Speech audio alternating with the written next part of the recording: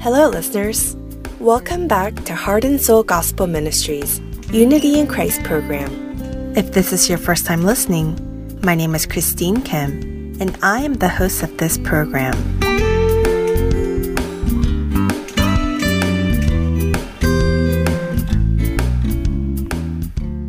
There is a Korean cooking program that I often watch. It is very useful for someone like me who doesn't know how to cook well. The chefs clearly explain what they are doing, so it is easy for me to understand. I don't know if you have all noticed, but there are so many television cooking shows out there, and almost too many to count. They vary from cooking shows that actually teach you how to cook, chef competition reality shows, and shows that take you to famous restaurants and shows that introduce you to foods around the globe. Speaking of the chef competition shows, I've heard that the popularity of these chefs are about the same as an entertainment or sports celebrity. Nowadays, when you ask an elementary school child what their future career is, being a chef is now included in the top 10.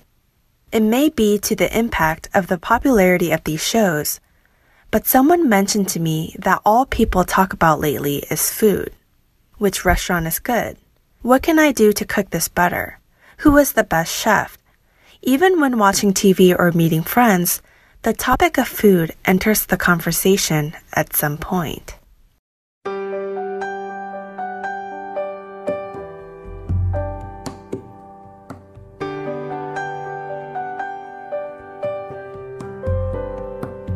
How deep the Father's love for us, how vast beyond all measure, that He should give His only Son and make a wretch His treasure.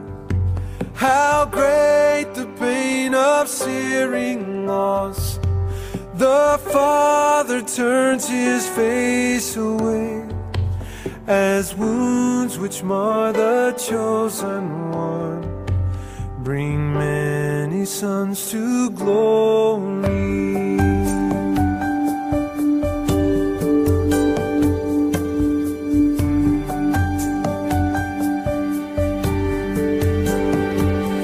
Behold the man upon the cross, my sin upon His shoulder. Ashamed I hear my mocking voice call out among the scoffers. It was my sin that held Him there until it was accomplished. His dying breath has brought me life. I know that it is finished.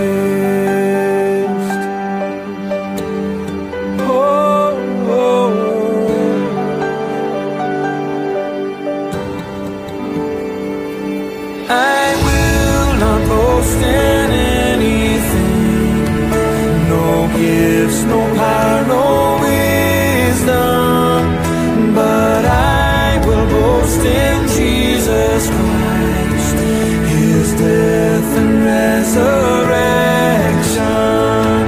Why should I gain from His reward? I cannot give an answer. But this I know with all my heart, His wounds have paid my ransom. Why should I gain from His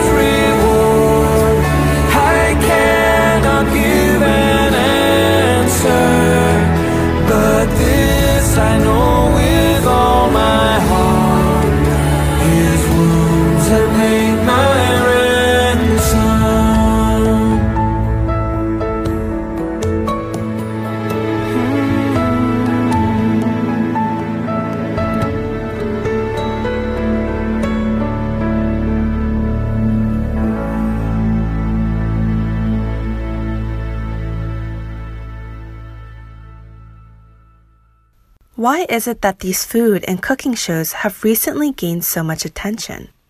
It might indicate that people nowadays desire to know more about food and cooking, that this is what they value, and this is where they seek comfort and happiness. People say we have about 10,000 taste buds in our tongue. I often think of the perfect place God created, the Garden of Eden, and I wonder how many delicious fruits must have been there. Do you think God gave us this many taste buds because He wanted us to taste and enjoy the fruits He made for us? If God only made food to provide a nutritional supply for our bodies, then there would be no need for Him to give us taste buds, as taste would not matter. Food is a gift given to us by God, and to eat delicious foods is an enjoyable experience. However, there is a problem when we only focus on the great gifts that God graciously gives us instead of focusing on Him, the gift giver. In the end, by focusing only on the gift, it separates us from Him, and the gift that He gives to us only creates a barrier in our relationship with God. Then why is it that we expect these things from foods? It may be because we've experienced unexpected disappointment, because we've been hurt by someone, been so mad to the point of exploding, or it could be because of a reason such as losing our job overnight. Just as our stomachs growl when we are hungry, when our spirit is hungry, perhaps we've sought out food for instant gratification instead of God the provider. Sometimes we think there's nothing better after a long day than some ice cream or some junk food. People try to comfort themselves with the satisfaction of food. However, can food really fill the void within our spirit? Can food really fulfill our spiritual and emotional needs? In the four Gospels, they record where food was Jesus' competitor during a part of His ministry. In John 6, there is a scene where Jesus tells the people to choose between food that can fill their stomachs and Jesus that can fill their spirits. This is explained to us in the feeding of the 5,000. Jesus fed over 5,000 people with only 5 loaves of bread and 2 fish. As much passion Jesus had to fill the hungry stomachs of these people, He also wanted to fill their hungry spirits, but no one cared for it. They had no interest in receiving their spiritual food to feed their spiritual needs. And to these people, Jesus tells them in John chapter 6 verse 35, Jesus said to them, I am the bread of life. He who comes to me will not hunger, and he who believes in me will never thirst. Jesus tells us to eat the bread of life that He provides to us and to come and drink the water of life. He tells us that when we do, our spirit will no longer be hungry or thirsty. Food does fill our physical needs, and oftentimes it brings happiness to us. However, that is only temporary, and we will eventually become hungry again. Ultimately, food cannot satisfy nor fulfill our spirit. Many people who tried to fulfill their spirit with food eventually left Jesus, and the Bible tells us they did not follow Him.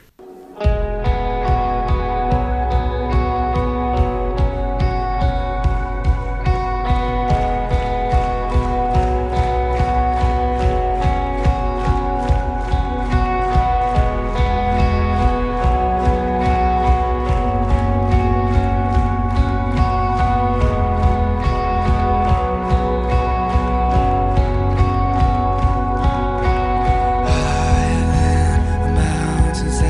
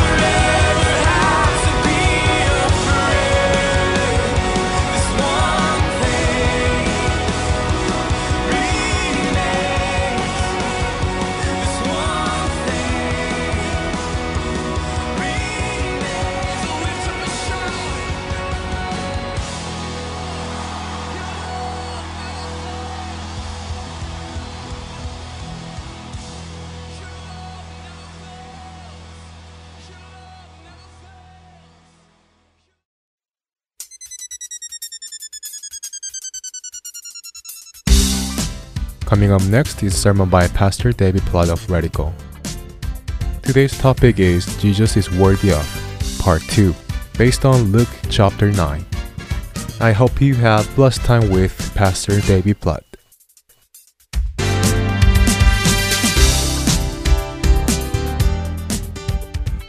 I'll never forget the end of that first night. It's getting late.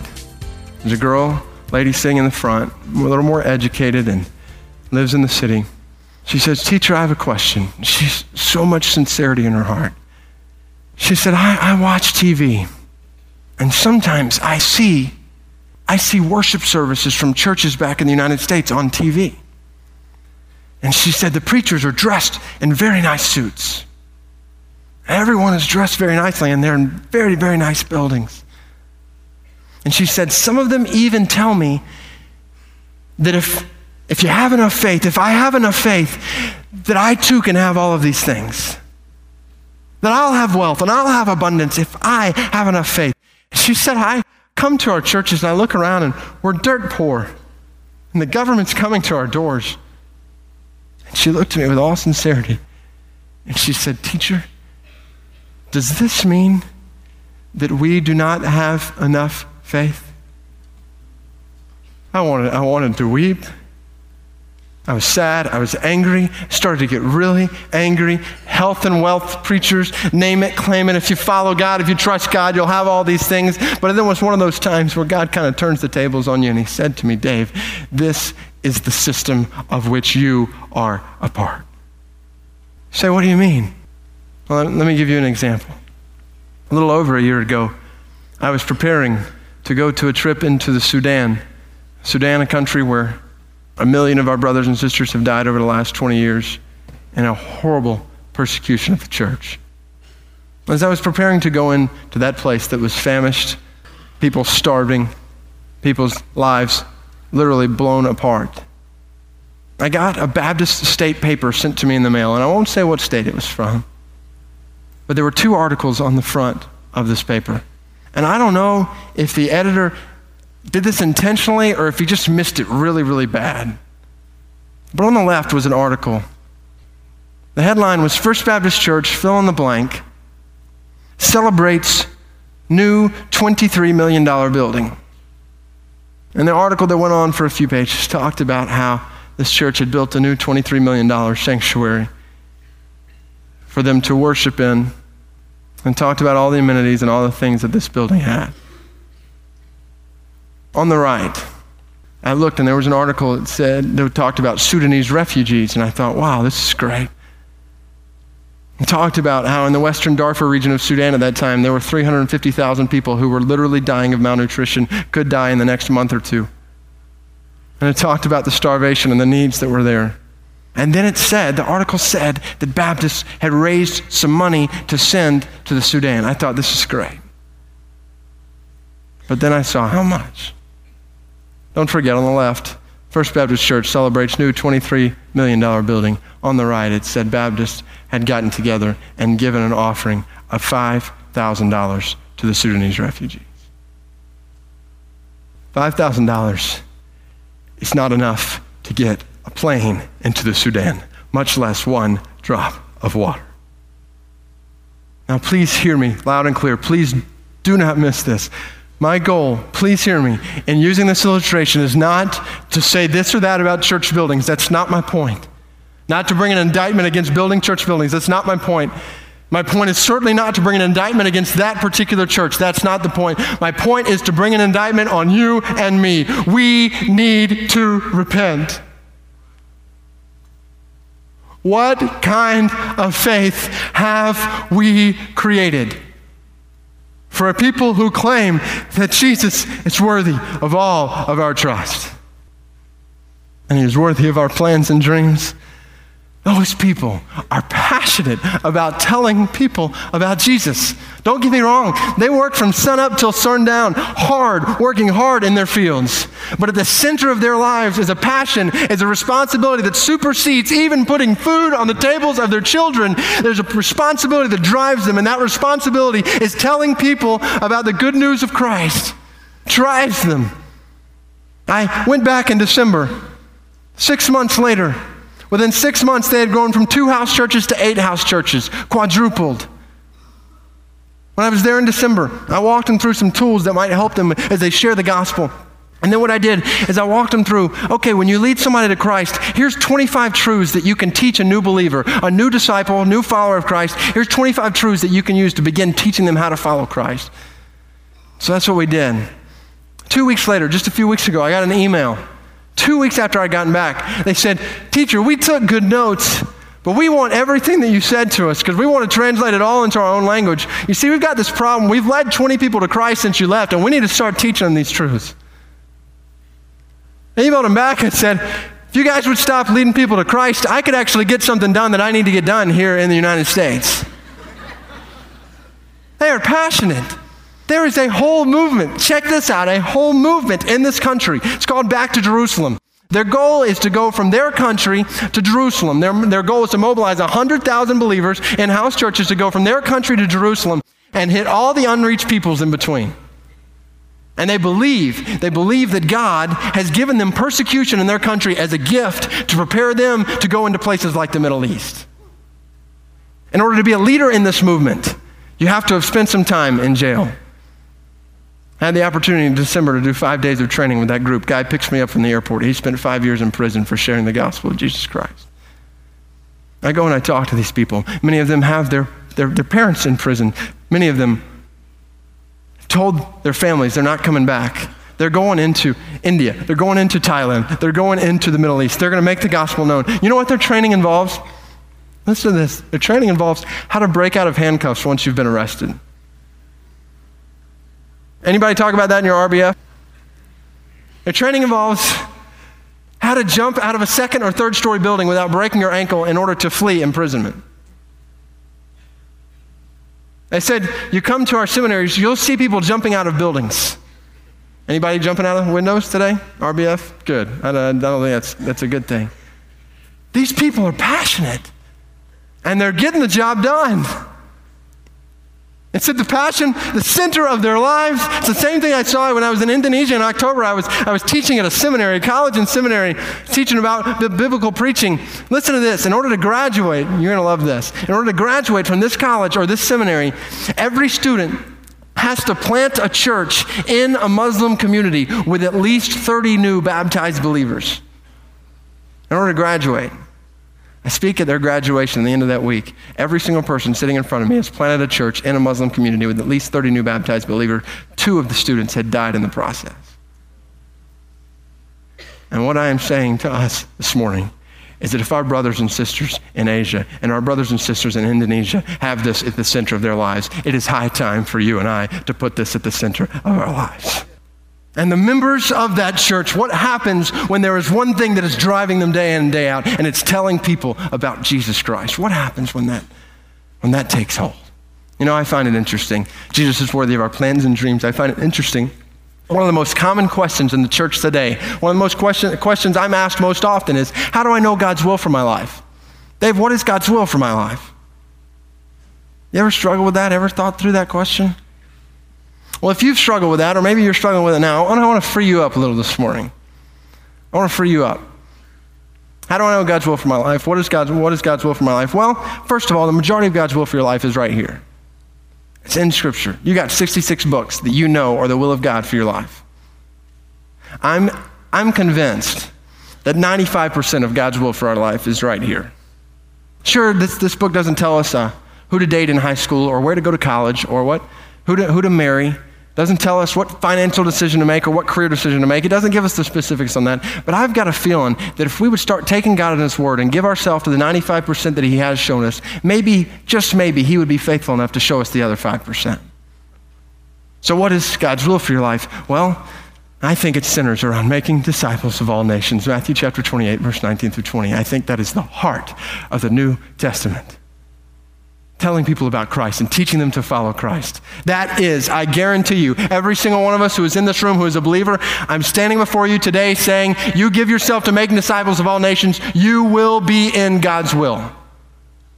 Mark it down, guaranteed. You give yourself to telling people about Christ and showing them how to follow Christ in your workplace, in your school, in your community, in your neighborhood, in your home, with your family. You're going to be a part of God's will. And I believe we'll see the blessing of God when we give ourselves to his plan. And not just to stop there. Make disciples of all nations. What is God's will for my life? Almost like we're saying, what do you want me to do, God? Just show me what to do. How about the Zhejiang people group in the northern provinces of China? 394,000 of them. 394,000 with 595 mosques. That's one mosque for every 30 families.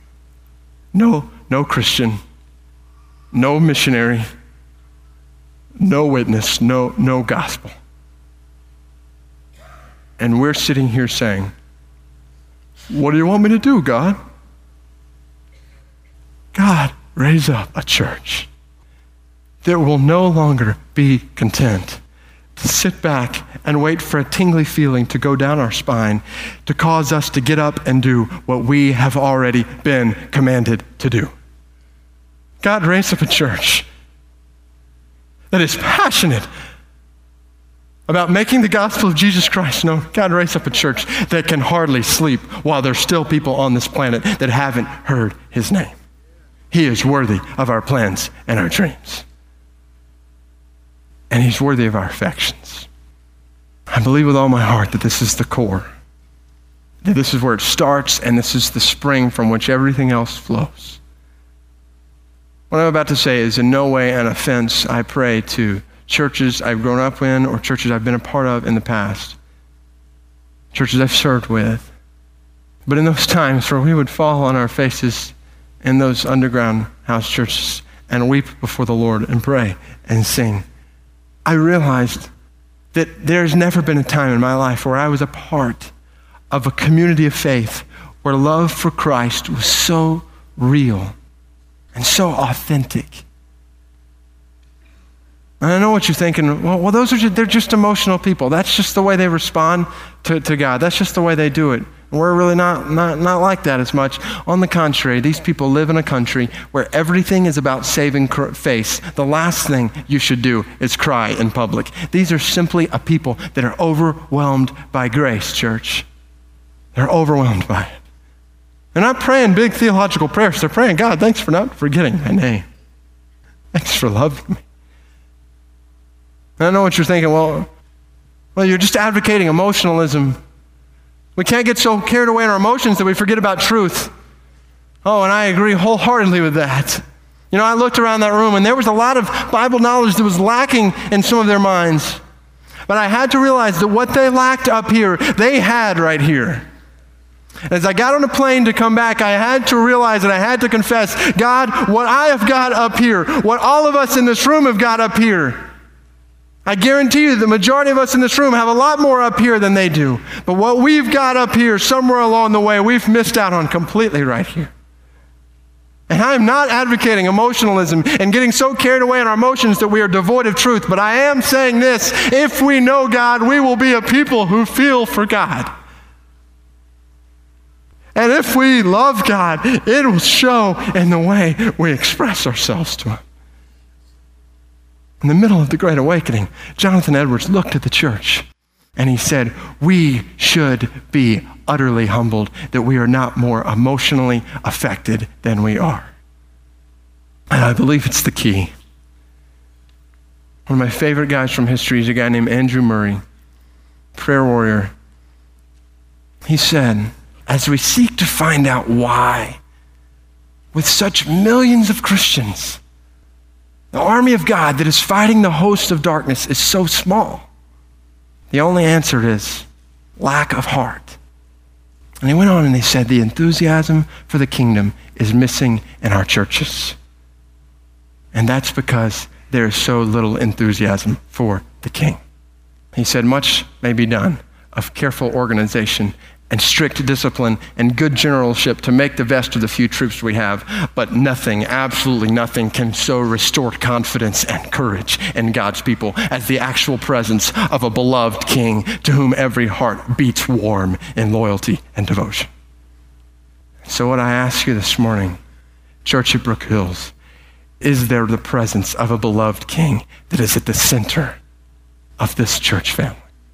And what I ask every single individual who is sitting in front of me this morning, I ask you, is this King the one for whom your heart beats? Does this King have your heart? Does he have your affection? And I think the best way for us to conclude our time in God's Word this morning is for us in this room to have some heart time. And here's what I mean by that. I believe that there is a beloved King. I believe he is worthy of all of our trust. And I believe he is worthy of all of our plans and dreams. And I believe he is worthy of all of our affections. And I want to invite you across this room this morning to do a heart check and to ask, in my life, am I showing him to be worthy of these things? And I want us to have some heart time. That may take place in different ways. After I pray in a minute, we're going to stand and sing, and some of you might just sing out of your heart and overflow to him. But I want to invite many of you to come down to this altar and just kneel before God as a public symbol of saying, God, here's my trust. Here's my plans and dreams. Here's my affections. I poured out before you. Let's be honest, there's some of us who've been through the church thing for a long time, but somewhere along the way our hearts grow cold. And I want us to have some heart time this morning. And I know that in a room this size, there might be a child, a teenager, adult, college student who you've never given your heart to this King. You've never surrendered your heart to him. And I want you to know this morning that he's worthy. He is completely worthy. These words are tough, they're thick. But days after that, this King walked to a cross and he gave his life there so that you and I could be forgiven of all of our sins, could be cleansed of all the things we have done that separate us from God. And we don't have to sit here and wait anymore because we can be united to a relationship with him right here, right now. We can give him our heart. And I want to invite you this morning, if you've never come to the point in your life where you've done that, he's worthy. He's worthy. And I want to invite you to come to one of these pastors who will be standing down here at the front and say, I want to give Jesus my heart. And I guarantee you, I promise you, based on the authority of a sovereign God of the universe, that he will show himself worthy in your life.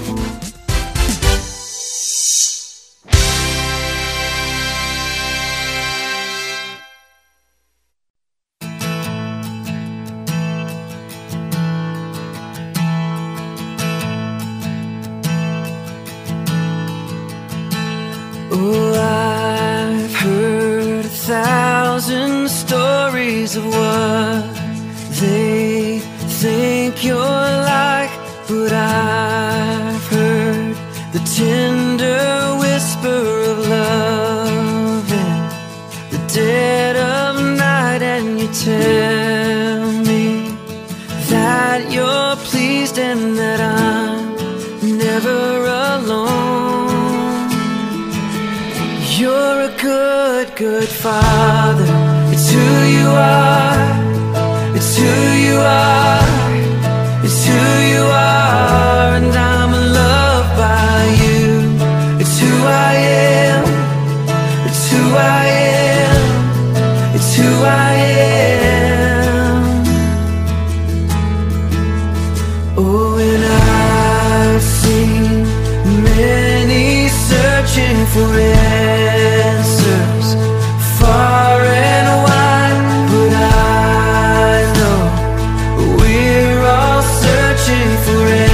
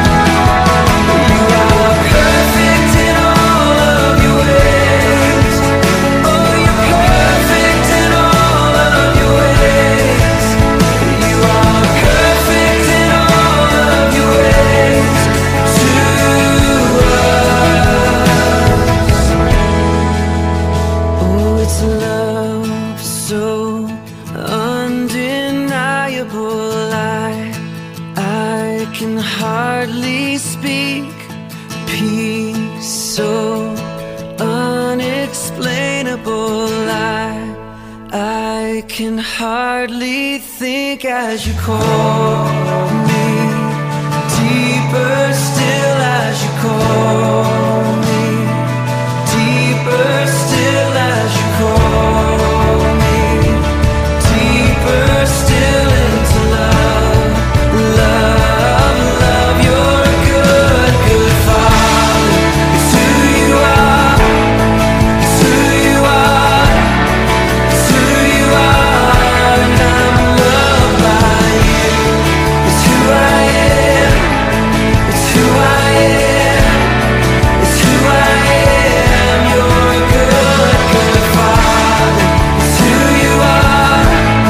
It's who you are. It's who you are. And I'm loved by you. It's who I am. It's who I am. It's who I am. You're a good, good Father. It's who you are. It's who you are.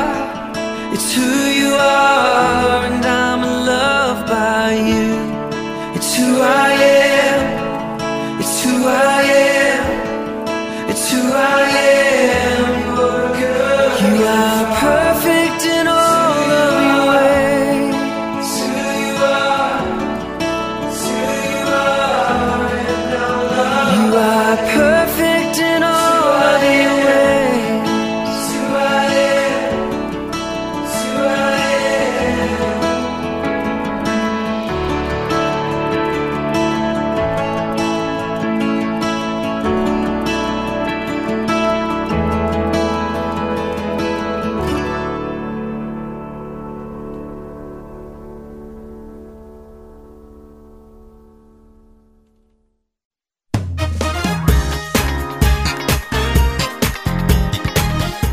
You are now listening to Unity in Christ, the English Hour in our broadcast program.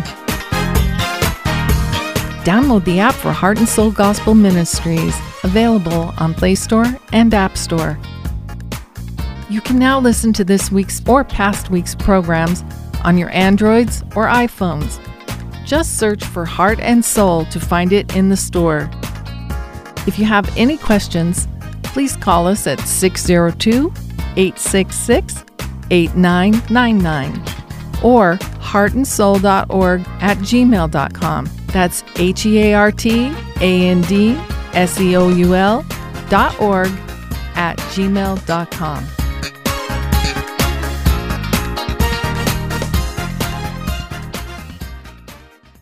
Following is a program titled The Lord is My Shepherd, where we learn about our Lord who is our shepherd through Psalm chapter 23.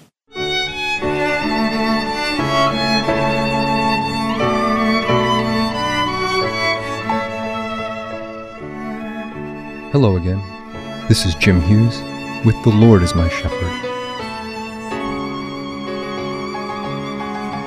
In this program, we've been reading through Psalm 23, verse by verse, pondering the relationship between God, who is described as the shepherd, and ourselves, who are described as His sheep. Today is our final episode of The Lord is My Shepherd. We have considered that the psalmist, David, who was a shepherd himself, wrote, reflecting upon his relationship with God, his shepherd. And this beautiful confession expresses his confident trust in the Lord. He concludes by declaring, "And I will dwell in the house of the Lord forever." Dwelling in the house of the Lord forever. When you hear this, what comes to your mind first? What comes to your mind when you hear the house of the Lord? Perhaps many people will think about God's holy temple in heaven. Some people may think about a church building, and some may think about a community center of some sort where believers gather. But the house of the Lord doesn't have only a locational sense to it. There is an underlying concept that transcends location. What do you think that is? Or have you ever heard expressions like, "When I was a kid, we all knew the rules at my house"? Or, "Do you share the laundry chores at your house?" Or, "Your house seems very peaceful." Do you see what I'm getting at with these examples? Right.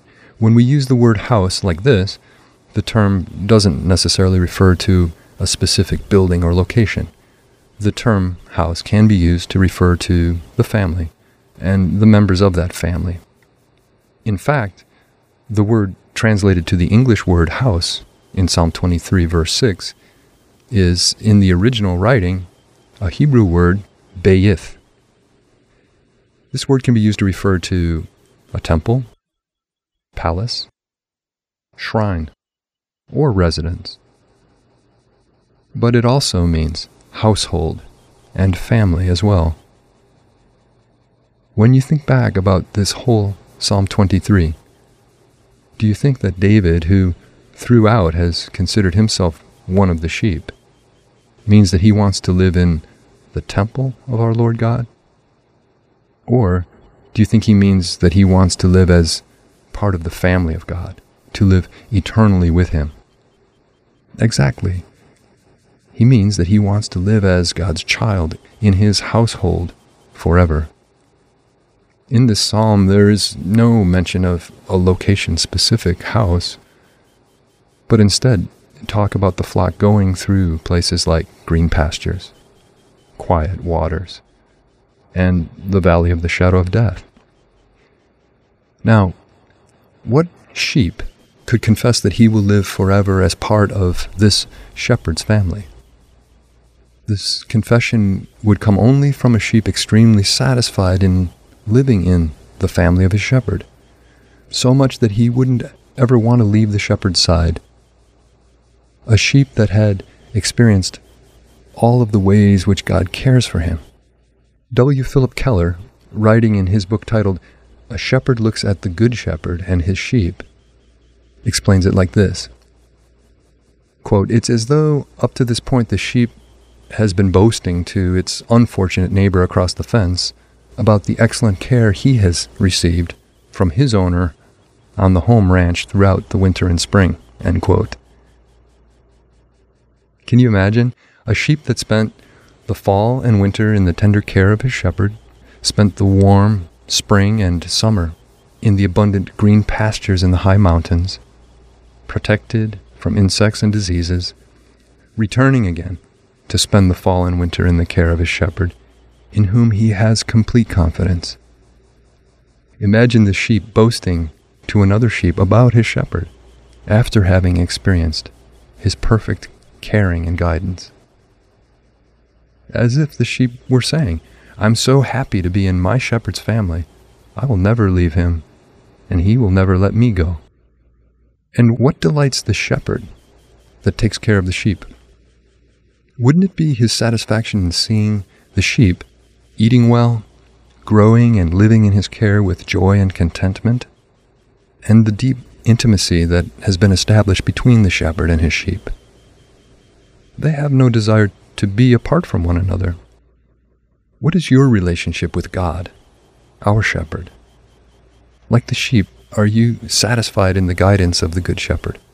Are you experiencing fully the care of the shepherd, recognizing he will not have you lack nor want anything?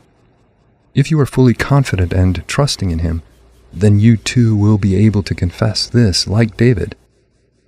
But for people who haven't experienced this, they can make no such confession. They look to the guidance of other shepherds, hanging out near the barns of other shepherds, and are continually seeking to wander to the other side, expecting to find the other shepherds are better.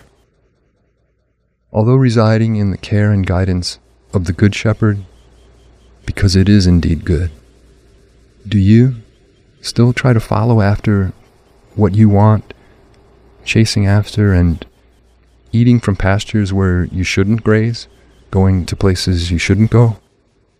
The sheep that does not enjoy a complete satisfaction in the shepherd cannot confess that they will dwell in the house of the shepherd forever. Our need is to experience the all-satisfying care of our loving God. We must entrust ourselves to Him in humble obedience, rest in Him, and seek to know Him more intimately, looking to His Word where He has revealed Himself. Our daily life should not include wanting to be away from God, but wanting to be near to Him. Christian, He chose you. He did not choose you randomly. He considered each of you carefully and picked you as His sheep. He knows you deeply, and He wants you to know Him deeply. Don't you want to learn more about Him who is your shepherd? Don't you want to live in Him, in His care and guidance, and without any worry? The one who knows all things, and the one who can do all things, is your shepherd. He chose you and is now leading you to His green pastures. My hope is that we all become people who fully trust and follow Him. I pray that this confession of David, Psalm 23, will also become our confession from the bottom of our hearts. The Lord is my shepherd, I shall not want. He makes me lie down in green pastures. He leads me beside quiet waters. He restores my soul. He guides me in the paths of righteousness for His name's sake. Even though I walk through the valley of the shadow of death, I fear no evil, for You are with me. Your rod and Your staff, they comfort me. You prepare a table before me in the presence of my enemies. You have anointed my head with oil. My cup overflows. Surely, goodness and loving kindness will follow me all the days of my life, and I will dwell in the house of the Lord forever. Thanks for listening. It's been my pleasure to present The Lord is My Shepherd. May God bless and keep you.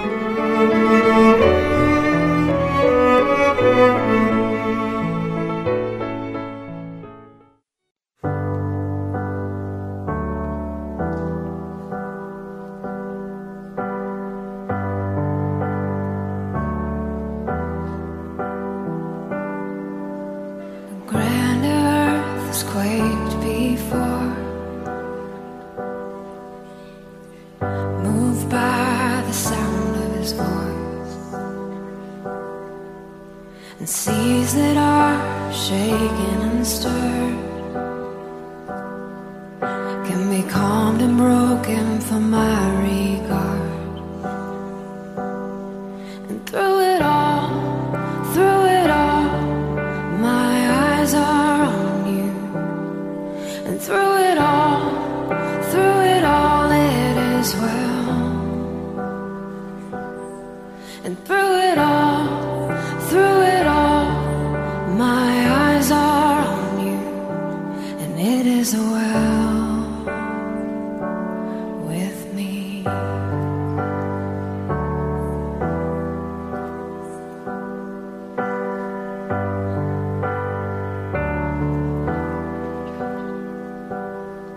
Far be it from me to not believe, even when my eyes can't see. And this mountain that's in front of me will be thrown into the midst of the sea. And through it all, my eyes are on You. And through it all, it is well.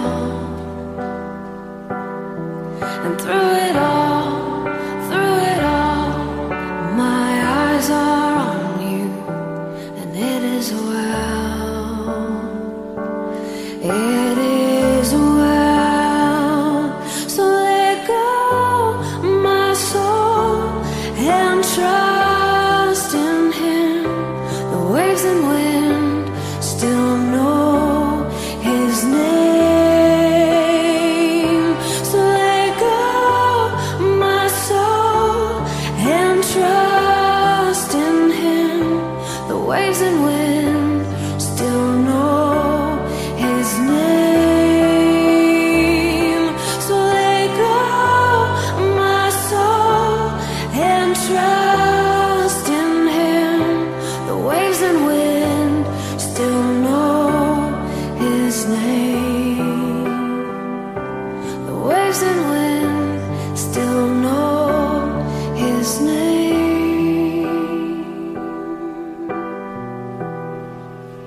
And it is well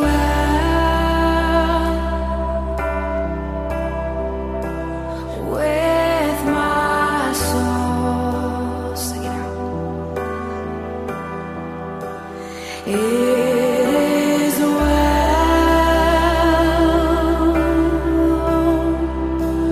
with my soul. It is well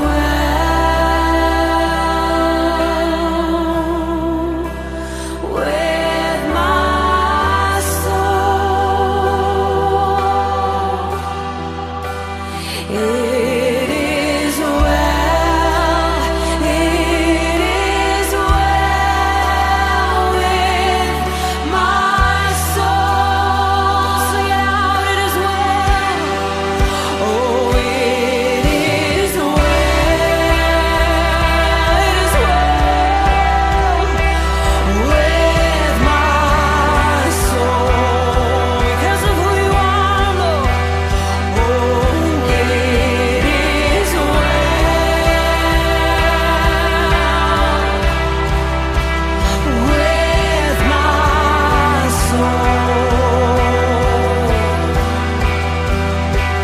It is well, it is well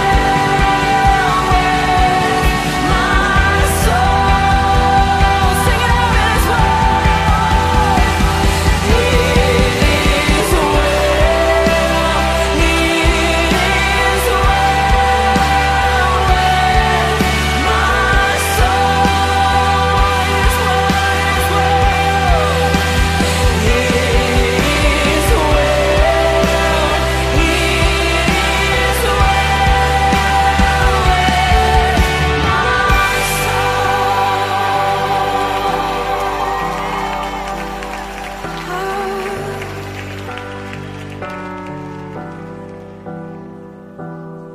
and through it all, my eyes are on you. And through it all, it is well, Lord. And through it all,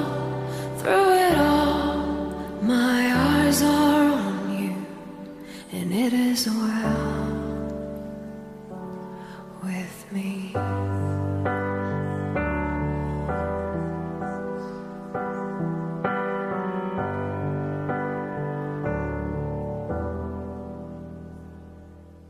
When you've had a long day or feeling sad or angry, how do you react? Do you find a good restaurant to go and eat away your stress? Do you find someone who can listen to your story? Some people may watch a movie, read a book, play a sport, or some might watch food shows, as this is becoming the new fad. When we are in a state of vulnerability, what do we seek? Where do we run to? The answer to these questions will tell us what we truly depend on. When we talk to someone, generally what is the topic of discussion? This will tell us where our interest lies. If I am constantly talking about makeup and fashion, this can give a person a good idea of what I'm mostly thinking about. There is nothing in this world that can fulfill our needs. There is no one that can provide for us and fill our spirits like God can. There is no satisfaction greater than the joy of knowing Christ. God waits for us to rely, depend, and seek Him, and only Him. I hope that this next week we can passionately seek and desire the bread of life that only God can provide to us. We will now wrap up Unity in Christ. Today will be my last broadcast hosting Unity in Christ. Thank you for listening, as it has been my pleasure and a blessing that God had allowed for me to be a part of this ministry. I hope that one day, when God allows, I will get the chance to speak to you all again. Thank you, and God bless. Let no one caught in sin remain inside the lie of inward shame. We fix our eyes upon the cross and run to Him who showed great love and bled for us. Freely you bled for us. Christ is risen from the dead, trampling over death by death. Come awake, come awake, come and rise up from the grave.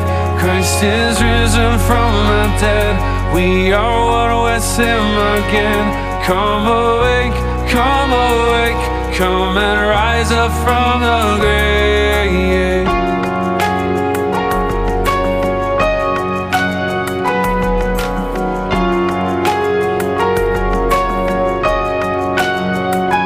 Beneath the weight of all our sin, you bow to none but heaven's will. No scheme of hell, no scoffer's crown, no burden great can hold you down. In strength you reign forever. Let your church proclaim. Christ is risen from the dead, trampling over death by death. Come awake, come awake, come and rise up from the grave. Christ is risen from the dead, we are one with Him again.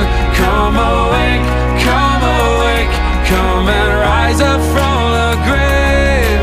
Oh, death, where is your sting?